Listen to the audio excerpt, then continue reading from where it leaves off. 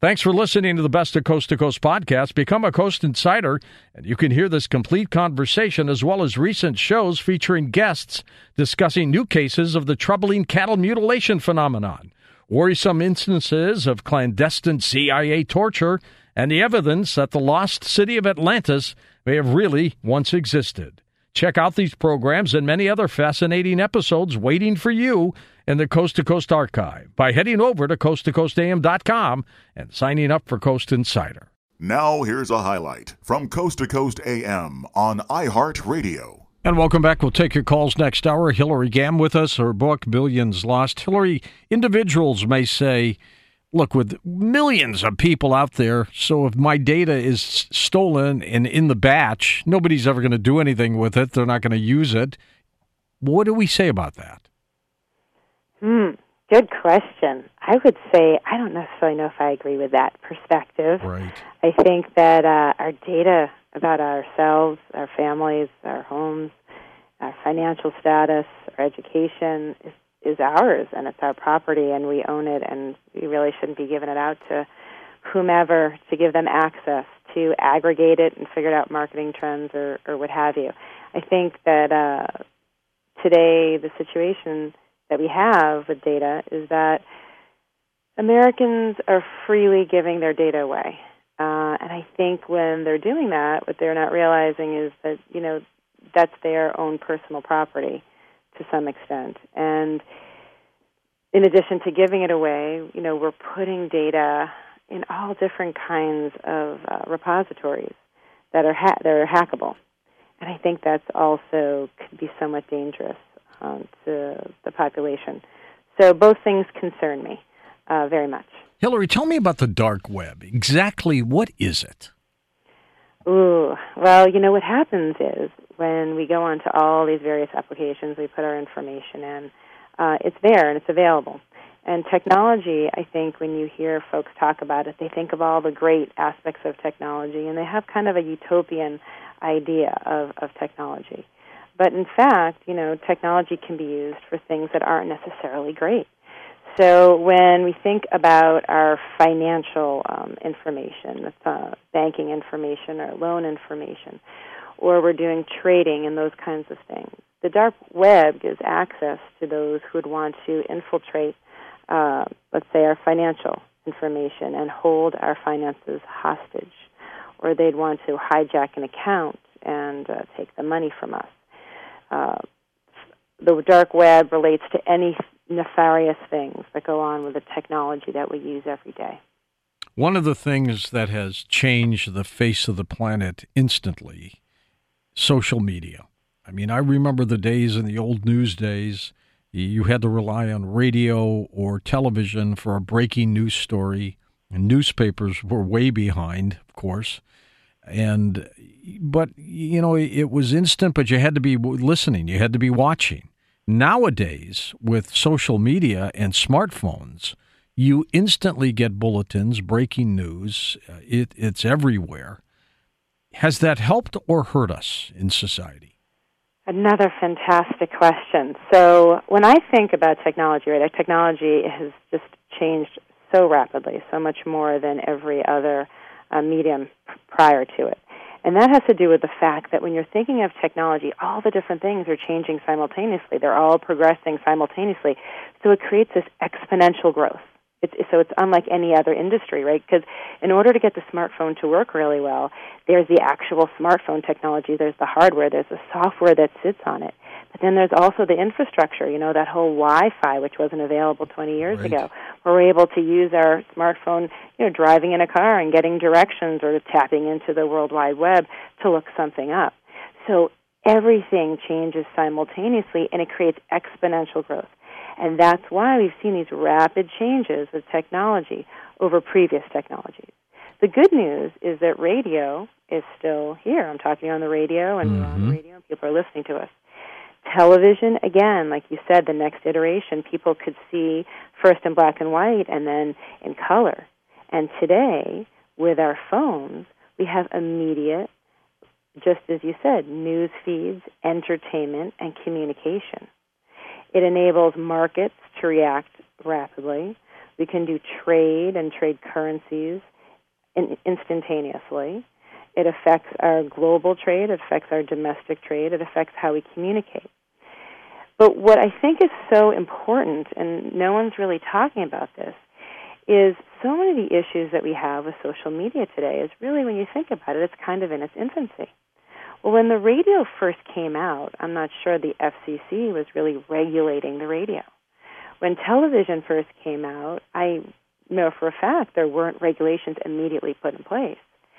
But American citizens, as a population, as a society, we determined, that we needed to have some kind of regulations to kind of get ahead of the medium and make it basically family-friendly.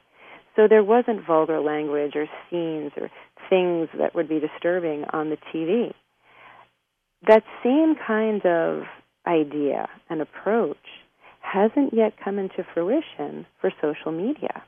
And that's what makes it so dangerous. Because I think what's happening is we have this idea of free speech, that everything's allowed. But in reality, we've had free speech since the inception of our country, but that doesn't necessarily mean that everything's allowed on every medium, because it's reaching children, it's disturbing images that could be harmful to our national security and to the health and well-being of our citizens. There's no control. And what concerns me the most is that in every other industry where there's regulations, the government, our leaders, come up with a framework or a paradigm to enable our society to succeed with that new technology or with that industry. But here with social media, we haven't quite gotten there yet. People are seeing that and the leaders, in tech are seeing that there's a lot of things that aren't so great. And they're just trying to catch up and figure out, how do we ensure that the technology benefits everyone in a positive way and doesn't hurt those in our society and doesn't hurt the American way? That's critical, right? And that's, hopefully something that'll be coming soon. I got to tell you, the technology is just amazing, though. I mean, when people are able to send instantly a text message to someone, or even a video or a picture of whatever they're seeing, you can send that to the recipient, and it just beams through the airwaves, and it's there within seconds. I find this, Hillary, to be just amazing. It really is, isn't it? And it's incredible, and it's so powerful. I mean, do you imagine how many text messages do you think are being sent worldwide at any given time? Oh, I think trillions. I do too. And they all make it to where they're going. Right. I mean, I've never, other than if you dialed the wrong number in your phone or something, I've never gotten a text message from someone by mistake. Have you? No, you're absolutely on the money on that one. It's just unbelievable technology. And I guess it's all dealing primarily through what? Satellites? Yeah, and the internet, which we laid out, and again, it's developed in the 80s. I mean, that all made this all possible, right? The ability to create a unique identifier for every handheld device, every machine, and be able to get it to the right place, like you said. It's incredible. Where will our youth be in 10, 20 years when they grow up? Because I have seen little ones, and I mean little ones, 5, 6 years old, playing games with smartphones, and they are better than we are as adults. What are they going to be like when they get older? That's right. The kids of today don't get the joke about asking for directions, right, between a husband and wife. That's right. They don't want to ask for directions because they have a GPS. They don't need it. That's right. They can't even comprehend what life is like without a smartphone. This is the first generation growing up with technology in their hands. Now they can't do calculations in their head or things that we could. They have to rely on a built-in calculator to do things. That's, it's true. I think inherently human beings tend to take the easy way out, right? Inherently we're lazy and we do things the easiest way possible, the path of least resistance. So where generations past had to memorize a phone number, you think of, in the 40s, 50s, 60s, 70s, people would do it the alphanumeric memorization to memorize a phone number. Nowadays no one memorizes a phone number. If you have to call somebody, if they're in your contact list, you just hit their name and you're talking to them a few seconds later or leaving them a message. So that whole paradigm where we're memorizing numbers or calculating a mortgage, all these things that all the generations previously had to learn how to do, now it's all at our fingertips, right, with the technology, and there's an app for everything, It is amazing. It really is. Yet, you say a lot of this has gone overseas, went out the door, and we've lost billions of doing that. Why did we, even when you mentioned during Y2K, why did we flee overseas? Was it because it was cheaper? Right, exactly. So the reason that jobs have gone offshore outside the U.S. is because the tech labor outside the U.S. is less expensive, and because of technology, people are able to work remotely. But unfortunately, it's a true double standard because as Silicon Valley said, we want to bring all our workers back in-house so they can be more productive, and every other American industry followed suit. So we were trending towards remote workforces and enabling people with disabilities and working parents and women to be in the technology field and thrive. We kind of threw them out with the bathwater when we went overseas to hire tech labor. And, the double standard is, all these companies continue to use remote tech labor that they source from foreign lands, and yet they're not hiring Americans to do those jobs. And that's the primary reason I wrote the book, so people understand that it really affects our economy. And there's a number of reasons why that happens, right? So the history behind it was back in the 70s and 80s, there were huge American companies that worked as auditors. And they were in the businesses and they understood the processes. And they were the ones who began to do the technology consulting around tax time. Mm-hmm. And that grew into an industry which we called outsourcing, where we were taking those technology jobs. Technology jobs in the United States, in the days of, when IBM was giant, technology jobs were just like any other jobs where you'd have a manager and people working for that manager. That's and they were right. doing the work, right? They knew the business, and they were building technology and making that company more successful and providing competitive advantage.